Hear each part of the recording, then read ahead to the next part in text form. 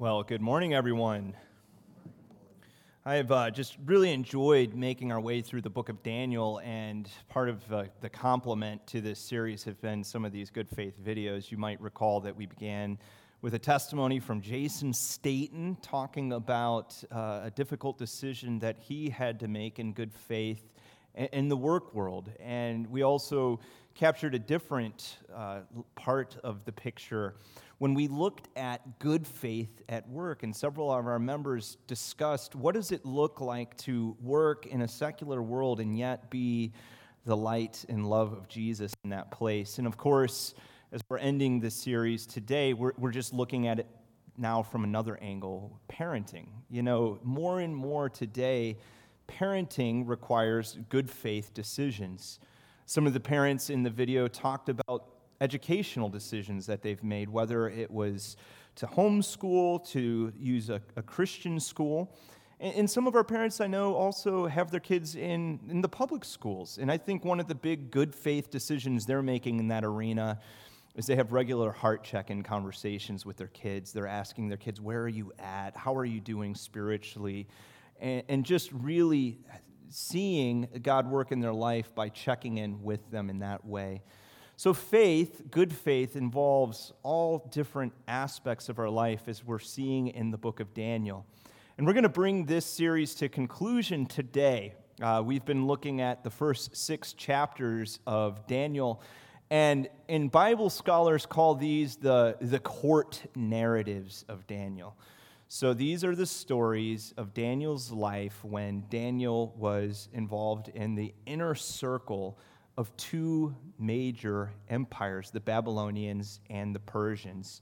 And this morning we'll pick up with the story in Daniel chapter 6. So if you will, open your Bibles with me to Daniel 6, and we'll pick up where we left off.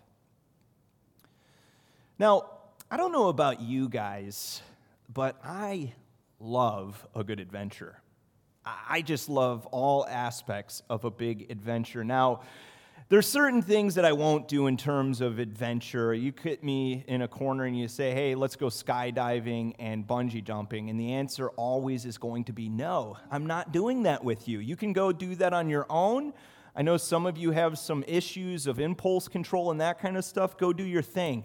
I'm not involved in that, but I do have plenty of other things that I would love to do. One of my bucket list wish items is I want to hike the Appalachian Trail, through hike it. So what does that involve? Well, it's an epic adventure, isn't it? It's 2,190 miles of just pure raw hiking. You cross through, I think it's 13 states, it's 14 states altogether. You can start in Maine and make your way to Georgia or vice versa.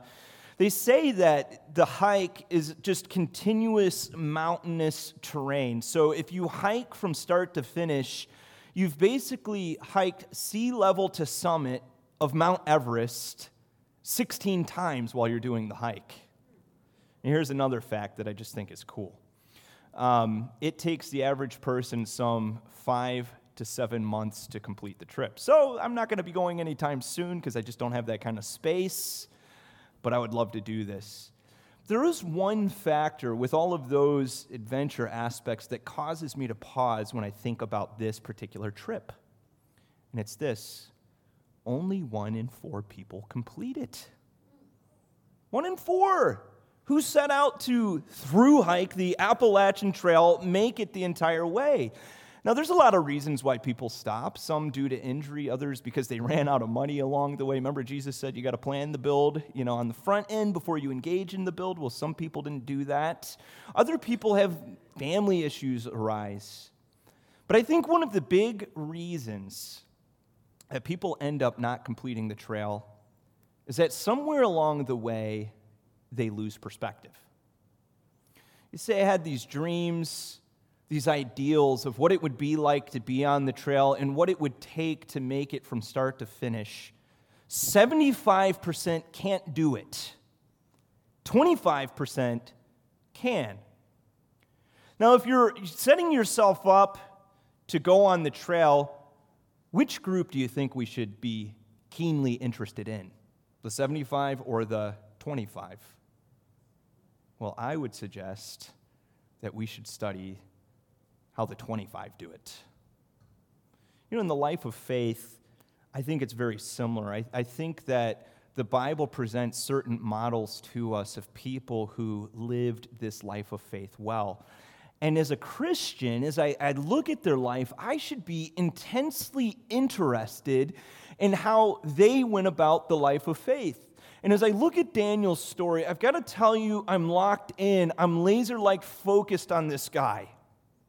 I'm thinking about Daniel in terms of the other Jews who went with him to Babylon. And one of the big questions I have of the story is, how did those other Jews fare in this situation?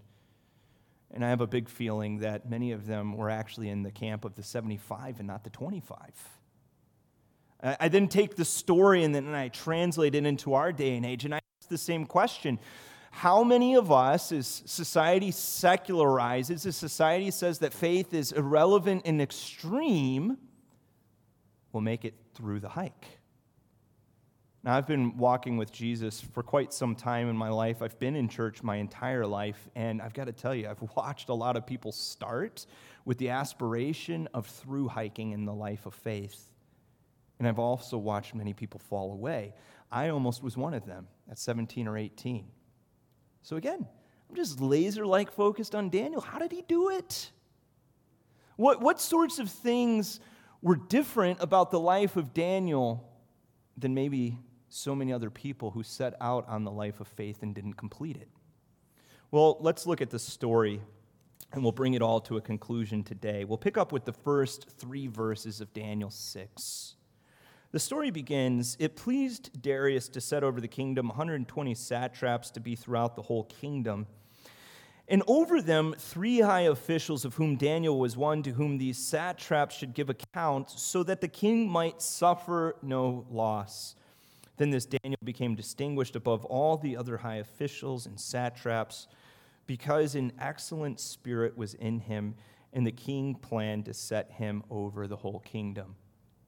Remember, last week we were looking at Daniel's story, and we noted that Daniel had been sidelined for some 23 years. So from the age of 16 through the age of 57, he's at the center, and then Nebuchadnezzar dies. Daniel is moved to the periphery. He's called back into the game by God on the night that Belshazzar's kingdom falls. And now he is brought deeply into the center under the rule of Darius. Now, who is this Darius, the king of the Medes? A lot of commentators and scholars look at history, and there's just not much about this guy in history.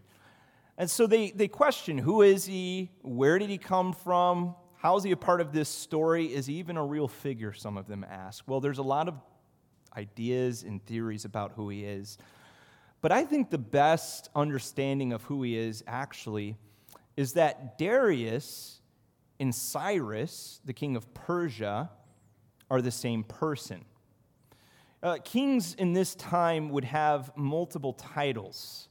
And you would think that if 2 major kingdoms, the Medes and the Persians, are coming together, merging as one kingdom, that someone would come from both peoples. And it turns out that Cyrus had a father who was Persian and a mother who was from the Medes. Now, I believe that Daniel sticks with the title Darius, the king of the Medes, because the prophet Isaiah and the prophet Jeremiah prophesied that the Medes would be the ones who would conquer Babylon. And so he's making a big theological point in saying this to us, that God's word proves true. Here's another thing about this story as we're just picking it up.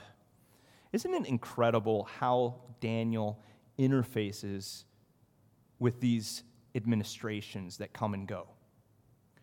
Now, between Nebuchadnezzar and then those 4 kings and now Darius, I think one thing proves true throughout. Daniel gave it his best under each administration. Do you think that this guy agreed with every policy of every king? Do you think that he liked some of the kings better than the others? You betcha he did.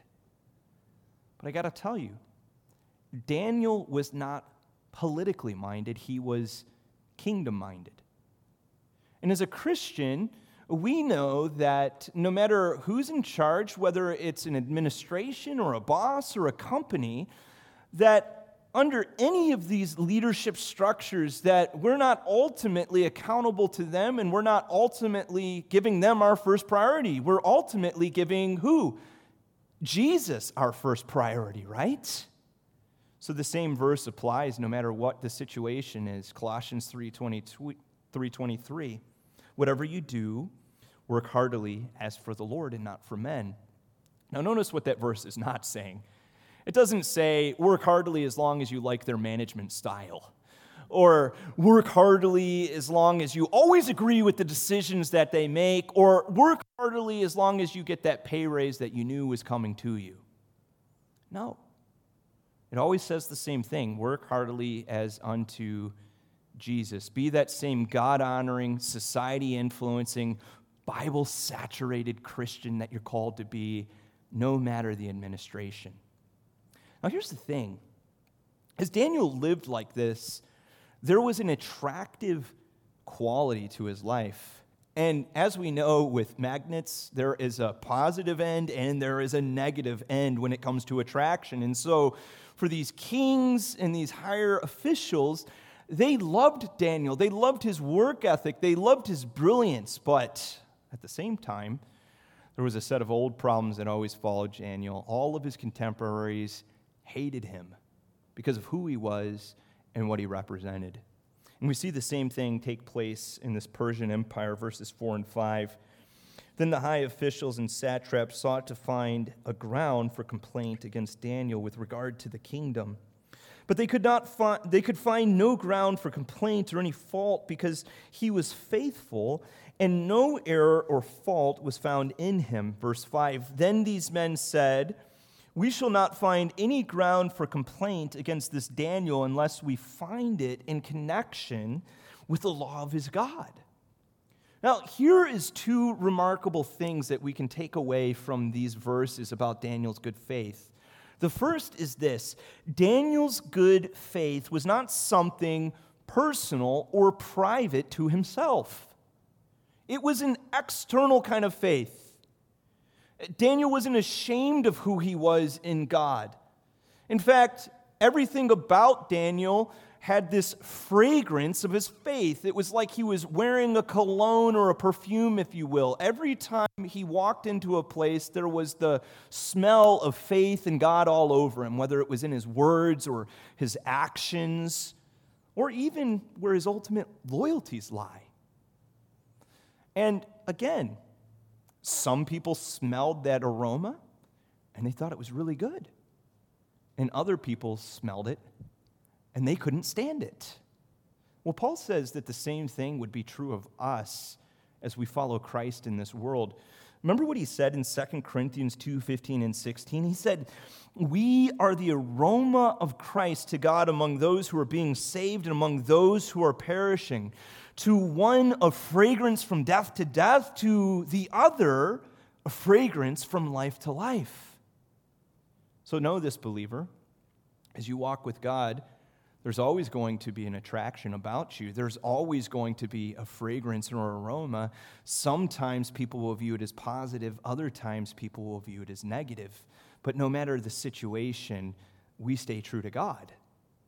Now, the second thing that I think is remarkable is Daniel's good faith was the only grounds upon which he could be accused.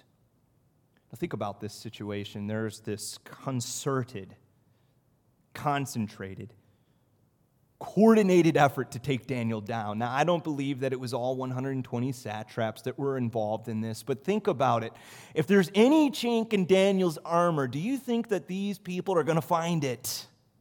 Of course they will. And as soon as they find it, they're capitalizing upon it, and it's going to be all over the front page of the newspaper. So what does that say about Daniel's integrity that they can't find anything? It's bulletproof. Now, here's the thing. Righteousness pays off. It pays dividends, and this is one prime example of that. Proverbs 28, Solomon was remarking on the same thing, and he said, the wicked flee when no one pursues, but the righteous are bold as lions. Why? Because the righteous know when you start digging, there's nothing that's going to come to surface. Go ahead, dig away. There's nothing there. Now, there's only one way to accuse Daniel, and they know that it involves the order of his loyalties. His number one priority was to God. That was his commitment level. And may the same thing be said of us. If someone was going to find anything, may it be our commitment to our God. So what do? They go to King Darius, and they try to create a law that outlaws Daniel's central loyalty. Now, verses 6 through 9 read like this: Then these high officials and satraps came by agreement to the king and said to him, O King Darius, live forever. All the high officials of the kingdom, the prefects, the satraps, counselors, and governors are agreed that the king should establish an ordinance and enforce an injunction that whoever makes petition to any god or man for 30 days except to you, O king, shall be cast into the lion's den. Verse 8, Now, O king, establish the injunction and sign the document so that it cannot be changed according to the law of the Medes and the Persians, which cannot be revoked. Therefore, King Darius signed the document and the injunction. Now, here's a truth to life. People can use your vanity against you. It's just true. Vain people can have that leveraged against them as they are flattered, and that's exactly what these wise men do, don't they? They play to King Darius's vanity, to his pride, and they create a law that handcuffs this sovereign king. Here you have this king that can make any order, any decision he wants, but now, once he enforces this rule, he will no longer be able to go back upon which he had set into motion, into law. And this is true. We see this in the history of the Persian Empire. There was a king later on who actually had a situation where he condemned a man to death only later to find out that the guy was innocent. And he had the guy killed. He repented of it. He regretted that he had made that decision too soon. But the law was the iron law of the Medes and the Persians. You couldn't go back, even if you were the king.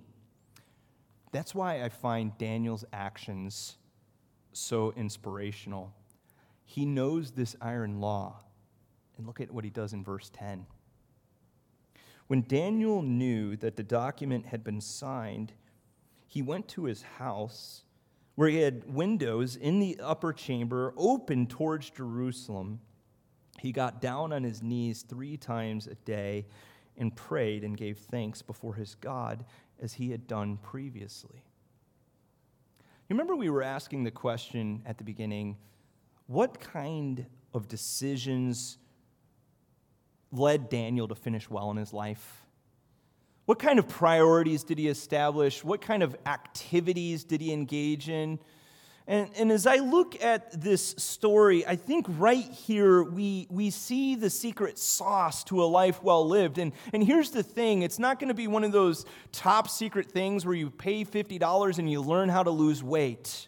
It's not going to be something novel or exciting as you hear it. A lot of people, when they talk about the life of faith, they treat it as if a bunch of spiritual highs will get you through the life of faith. And so they talk about people making like these impulsive decisions because God told them so. Or there's this emotionalism that captivates these people. Or it's just a series of spiritual successes that gets the person through. But here's the thing. I don't see that as I look at the Bible. As I look at the Bible, of course God wants me to make bold decisions by faith. Not impulsive, but bold. And I would never say that God doesn't want you to feel emotions. In fact, if you have real faith, you will feel deep emotions for God. But what I'm saying here as I look at this passage is that all of those factors that I just described to you tend to lead to faith commitments that fizzle out. Why? Because your faith journey is not one long spiritual high. It just isn't. And we know that journeys involve highs and lows, but the main part of the journey always is that flat, neutral place where you're just walking and everything looks the same. But you know you got to keep going, because if you're going to through hike in this journey, the direction's that way, and I've got to keep plowing along. So it turns out that the real tried and true stuff requires a steadfast commitment to the daily grind of faith. And what do I mean by that? Well, I mean like the grind of prayer and the grind of getting to know God's Word and forming spiritual relationships with other Christians, where it's not just backyard barbecues where we're having fun together and that kind of stuff. That's good, and we can do that too. But where we're actually spiritually integrating into one another's life and challenging one another, encouraging one another. I mean it in the sense of, as a parent, taking your children to church Sunday after Sunday and having regular heart check conversations with them. And in the community, the grind of loving and believing and living in the places where I go, whether it's at work or the grocery store or in the intimate context of friends, whatever it is. You know what I call these? I call these the little victories. That's the same mindset that the 25% who through hike have. You know, anyone that makes it through the Appalachian Trail doesn't get at the beginning, whether in Maine and Georgia, and say, you know what I'm going to do? I'm going to sprint the first 40 miles of this trip. That would be stupid. Why? Because people with experience know that there's another 2150 miles behind that where you still have to keep plodding along. So how do they go about it? Well, they take the trip one step at a time. They keep an eye on the terrain. They evaluate the risks. They follow the safety rules, like you don't put your food in your tent because there's black bears on the trail, right? They feed their body the right nutrients. They know that the little victories will lead to the ultimate victory. If you want to make it through, you have to win day after day. It's not about frantic, frenetic bursts of energy. And not only do the little victories keep you going, they also make the difference when life and death is on the line. Now, make no mistake, Daniel knew exactly what was going to happen here. He knew that if he prayed that this was the iron law of the Medes and the Persians, he would be heading to death's door. He's the smartest guy in the room. Every time, he knows. But here's what the little victories do along the way. The little victories create what I call relational trust. What is that?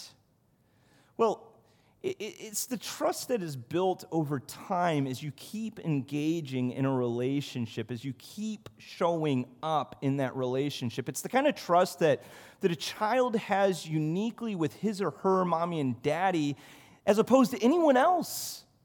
Because mommy and daddy are the one that I'm waking up to, and they're putting me to bed and reading me stories. And over time, I just know that they're going to be there for me. And the same is true in my relationship with God. As I rack up the little victories with God, when the big moments come, I'm going to trust Him because the trust has been built. I think about it in the life of Abraham. Remember that spiritual high that his journey began on? God calls him out of Ur of the Chaldeans, and he goes. I mean, what an act of faith. He leaves everything he's ever known, and he goes to this promised land to follow a God he's never known anything about. But here's the thing. Right away, in his first couple of moments when he could trust God in a big way, a famine occurs, and what does Abraham do? He runs to Egypt. Why? Because Egypt's safe. He hadn't built up the trust chips with God yet to trust Him in a big moment like this. But as Abraham takes his lumps from that occasion, he begins to build trust with God through little victories. And that leads to the type of trust where then Abraham is presented with a capstone moment of faith. Do you remember what that was? God says to him, take your only son, the son that you love, and sacrifice him on Mount Moriah. And from start to finish, Abraham trusts God. The author of Hebrews even says that he believed that if he sacrificed his son, that God could even raise him from the dead. He had so much relational trust built up in God that he saw it through from start to finish. You know, church, if you want to be faithful in the big moments, you've got to be faithful in the day-to-day little moments. That's how this works. Now let's ask one more question before we move on past this part of this story. Now, a lot of people look at this passage and they ask the question, and it's a logical one, was it right for Daniel to break the law? Should he have prayed? Darius made a law, and we've been talking about Romans 13 a lot when it comes to things like wearing masks and saying, okay, we don't need to stand in opposition to the government on this. Romans tells us to obey the government. But here we see a clear example where Daniel is told not to do something, and he immediately goes and does it. You remember the story in Daniel 3, Shadrach, Meshach, and Abednego, and we talked about the gesture of refusal, how sometimes Christians need to exercise that gesture. But we also noted that the posture of refusal, making that a way of life, is not good for Christians because then we become known for what we are against and not what we are for. We also saw that the general posture of these guys was one of accommodation towards culture. Change our names? Sure, that's fine. You can do that. Teach us the Babylonian language? Sure, we'll learn it better than anyone else. Pick up the law and language and traditions and history. The answer to all of those things is yes. But if you ask us to do something that violates the law of God, the answer is what? No. Not maybe. Not let me think about it. No. You see, in Christian theology, we call this civil disobedience. And Christians have practiced civil disobedience throughout history whenever the authority of government tries to overtake or usurp the authority of God. In Christian history, we've seen this in all kinds of contexts. For example, Christians helped runaway slaves on the Underground Railroad. That was illegal back then, but they did it. Earlier in the 20th century, Christians in China formed secret underground churches, even though the communist regime had said, you may not practice this religion in our country. Now, I do believe that at some point, as our culture continues to secularize, we're going to have to make unpopular decisions, even decisions that sometimes might violate the law. Daniel's faith required this. Darius was essentially saying, listen, if you're going to pray to anyone in the land, I'm a mediator. You must funnel those prayers through me, and they'll get to your God. And Daniel says what? No, that's not how this prayer thing works. I don't pray to a man. I pray to my God. And like little children, his enemies are hiding around the corner, peeking, poking, prodding, looking for him to do it. And one thing I appreciate about Daniel in this act of civil disobedience is he's not making a spectacle of himself, and he's not hiding. He's not walking out with a big billboard placard on himself saying, I pray, and Persia can go away, like protesting against them. No. He just does what he always did. He keeps the window open. He's faced towards Jerusalem because he believes that God's going to return the people there. And he prays. And his enemies, of course, go running. Verse 11. Then these men came by agreement and found Daniel making petition and plea before his God. Then they came near and said before the king concerning the injunction, O king, did you not sign an injunction that anyone who makes petition to any god or man within 30 days, except to you, O king, shall be cast into the den of lions? The king answered and said, the thing stands fast according to the law of the Medes and Persians, which cannot be revoked. Then they answered and said before the king, Daniel, who is one of the exiles from Judah, pays no attention to you, O king, or the injunction you have signed, but makes his petition 3 times a day. Then the king, when he heard these words, was much distressed and set his mind to deliver Daniel, and he labored till sun went down to rescue him. Then these men came by agreement to the king and said to the king, Know, O king, that it is a law of the Medes and Persians that no injunction or ordinance that the king establishes can be changed. And it's here where the lights turn on in Darius's mind. He understands what this law was all about. And like I said, it's an iron law, so he's set in motion something that he wishes now that he could retract. I'm not going to get into the gory details of what it would be like to be thrown into a lion's den, but let's just know that that would be very painful and gruesome, and Darius has to live with the knowledge that he's done this to this man that he respects, Daniel. In fact, he's so torn up that he prays to Daniel's God, verse 16.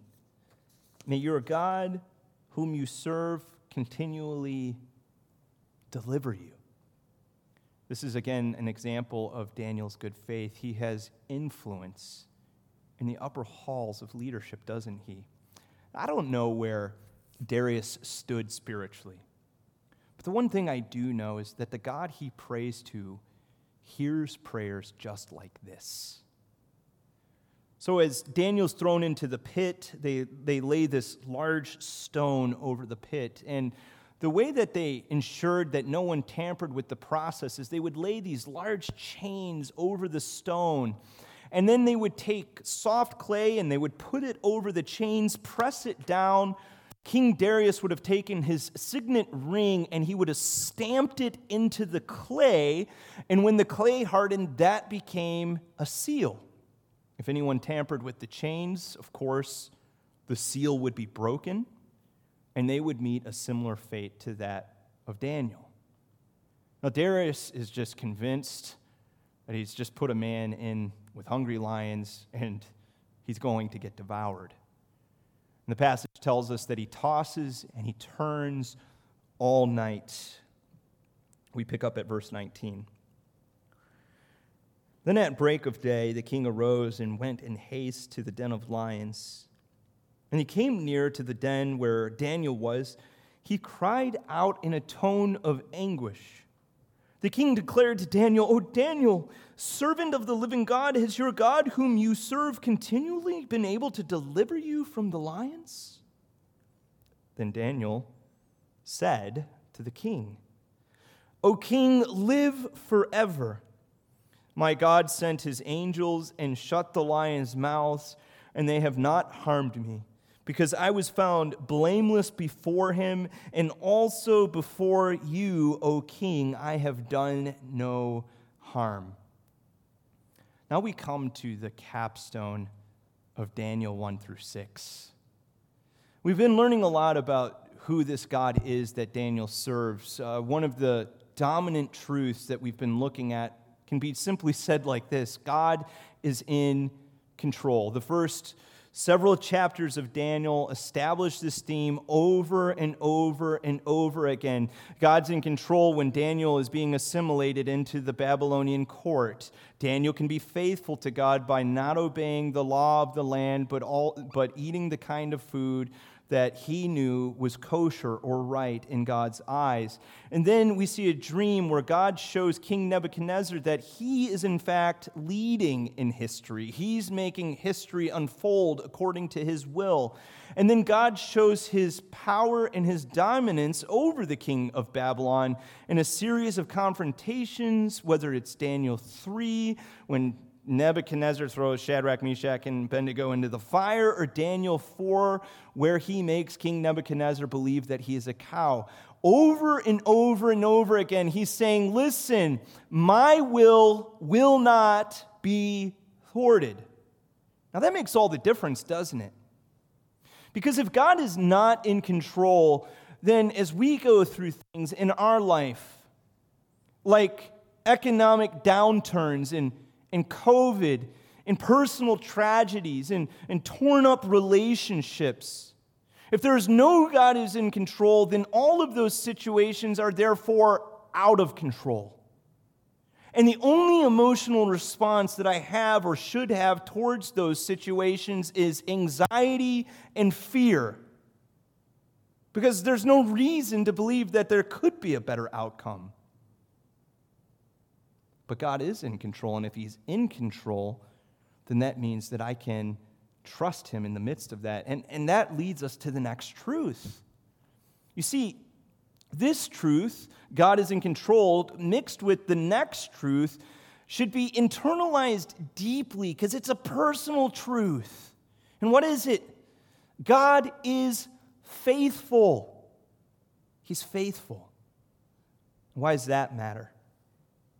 Well, listen to Daniel's own words. My God sent His angel and shut the lion's mouth, and they have not harmed me because I was found blameless before Him. And also before you, O king, I have done no harm. So here, Daniel is telling us that even as he goes into the lion's den, he's not afraid. He doesn't feel alone. He knows that his God will not forsake him. That makes all the difference in the world. Now, friends, the Bible is not saying that if you follow God, you will never suffer. That's just not what the Bible says on this topic. I mean, Daniel clearly suffered. He was ripped away from his homeland. He was enslaved his entire life. I'm sure he got sick. I know that he experienced personal tragedy. But through all of that, from start to finish, Daniel saw that God was faithful. He was with him. He didn't let him go. He never forsook him. He even would go through the tragedy with him. And this, believer, is true of you too. So the big question is if God is faithful, then what does that mean for me? I think two things. First, if God is faithful, then we should be faithful. The key word there is should, which carries the idea of obligation or duty. You should be faithful because God is all in with you. And that means that He deserves the total of your life, everything that you are, not just a compartmentalized aspect of your life, not just a 1-hour commitment on a Sunday morning or something like that, but every area of your life, looking, praying, asking, God, help me to be faithful to you. But the second thing that I see is this.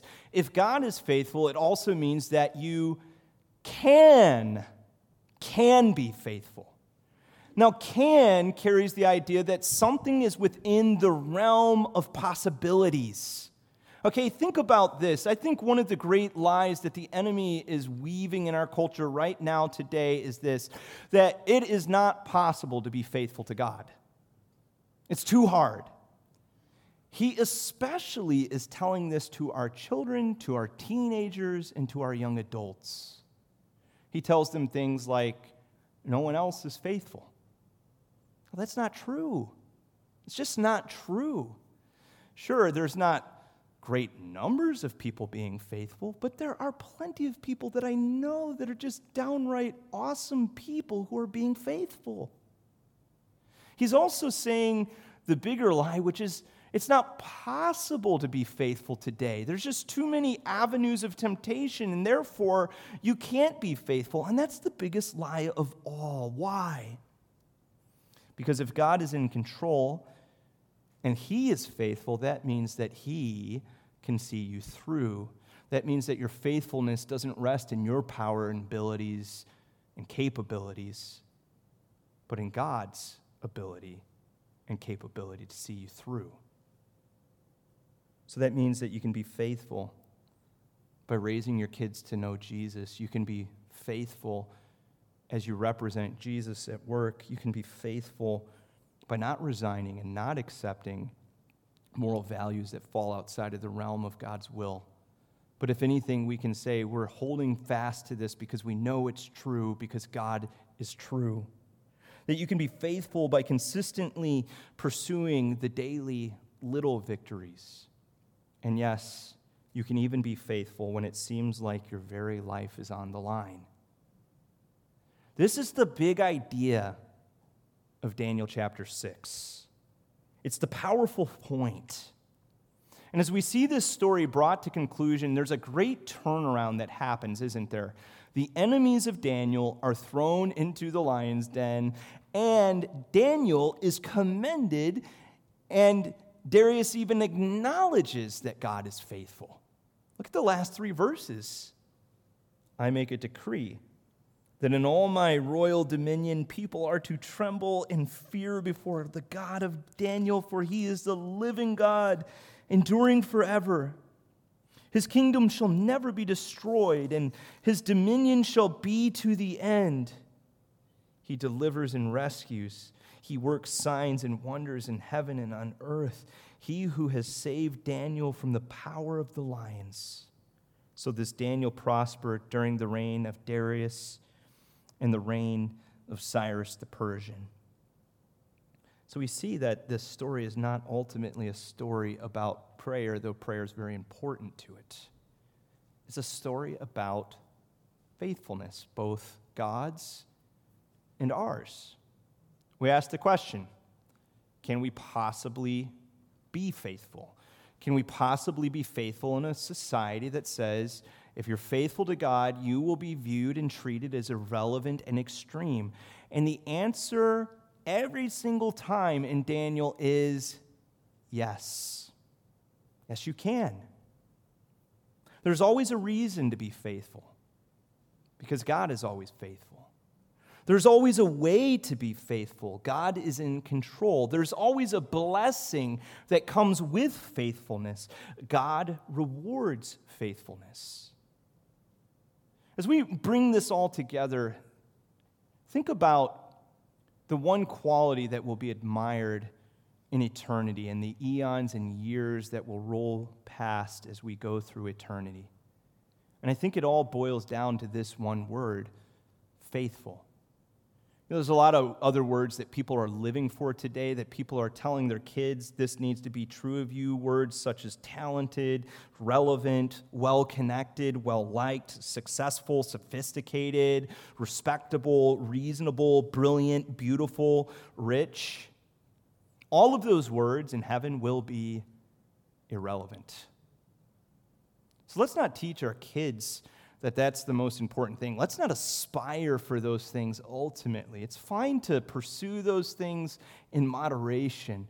But I got to tell you, as we are in eternity, the stories that will be told by fireside, the songs that will be sung night by night will be about faithfulness.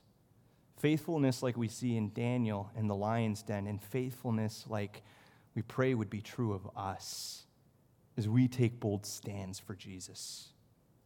Let's pray. Our Heavenly Father, we know that as we talk about this faithfulness, that it is within the realm of possibility because of who you are. You are in control. You are faithful. You have told us in your word that we can be faithful because you are faithful. I pray that over this church, Lord, today, Lord, I don't care where anyone's been before they entered the room today. I know that many of us have come from different backgrounds, different baggage. The point is where we are today, where our heart is today before you. And I ask, God, on behalf of my friends and the people I love, that we would be a people found faithful before you, that we would pursue you with all that we are, that we would be faithful because you have been so faithful.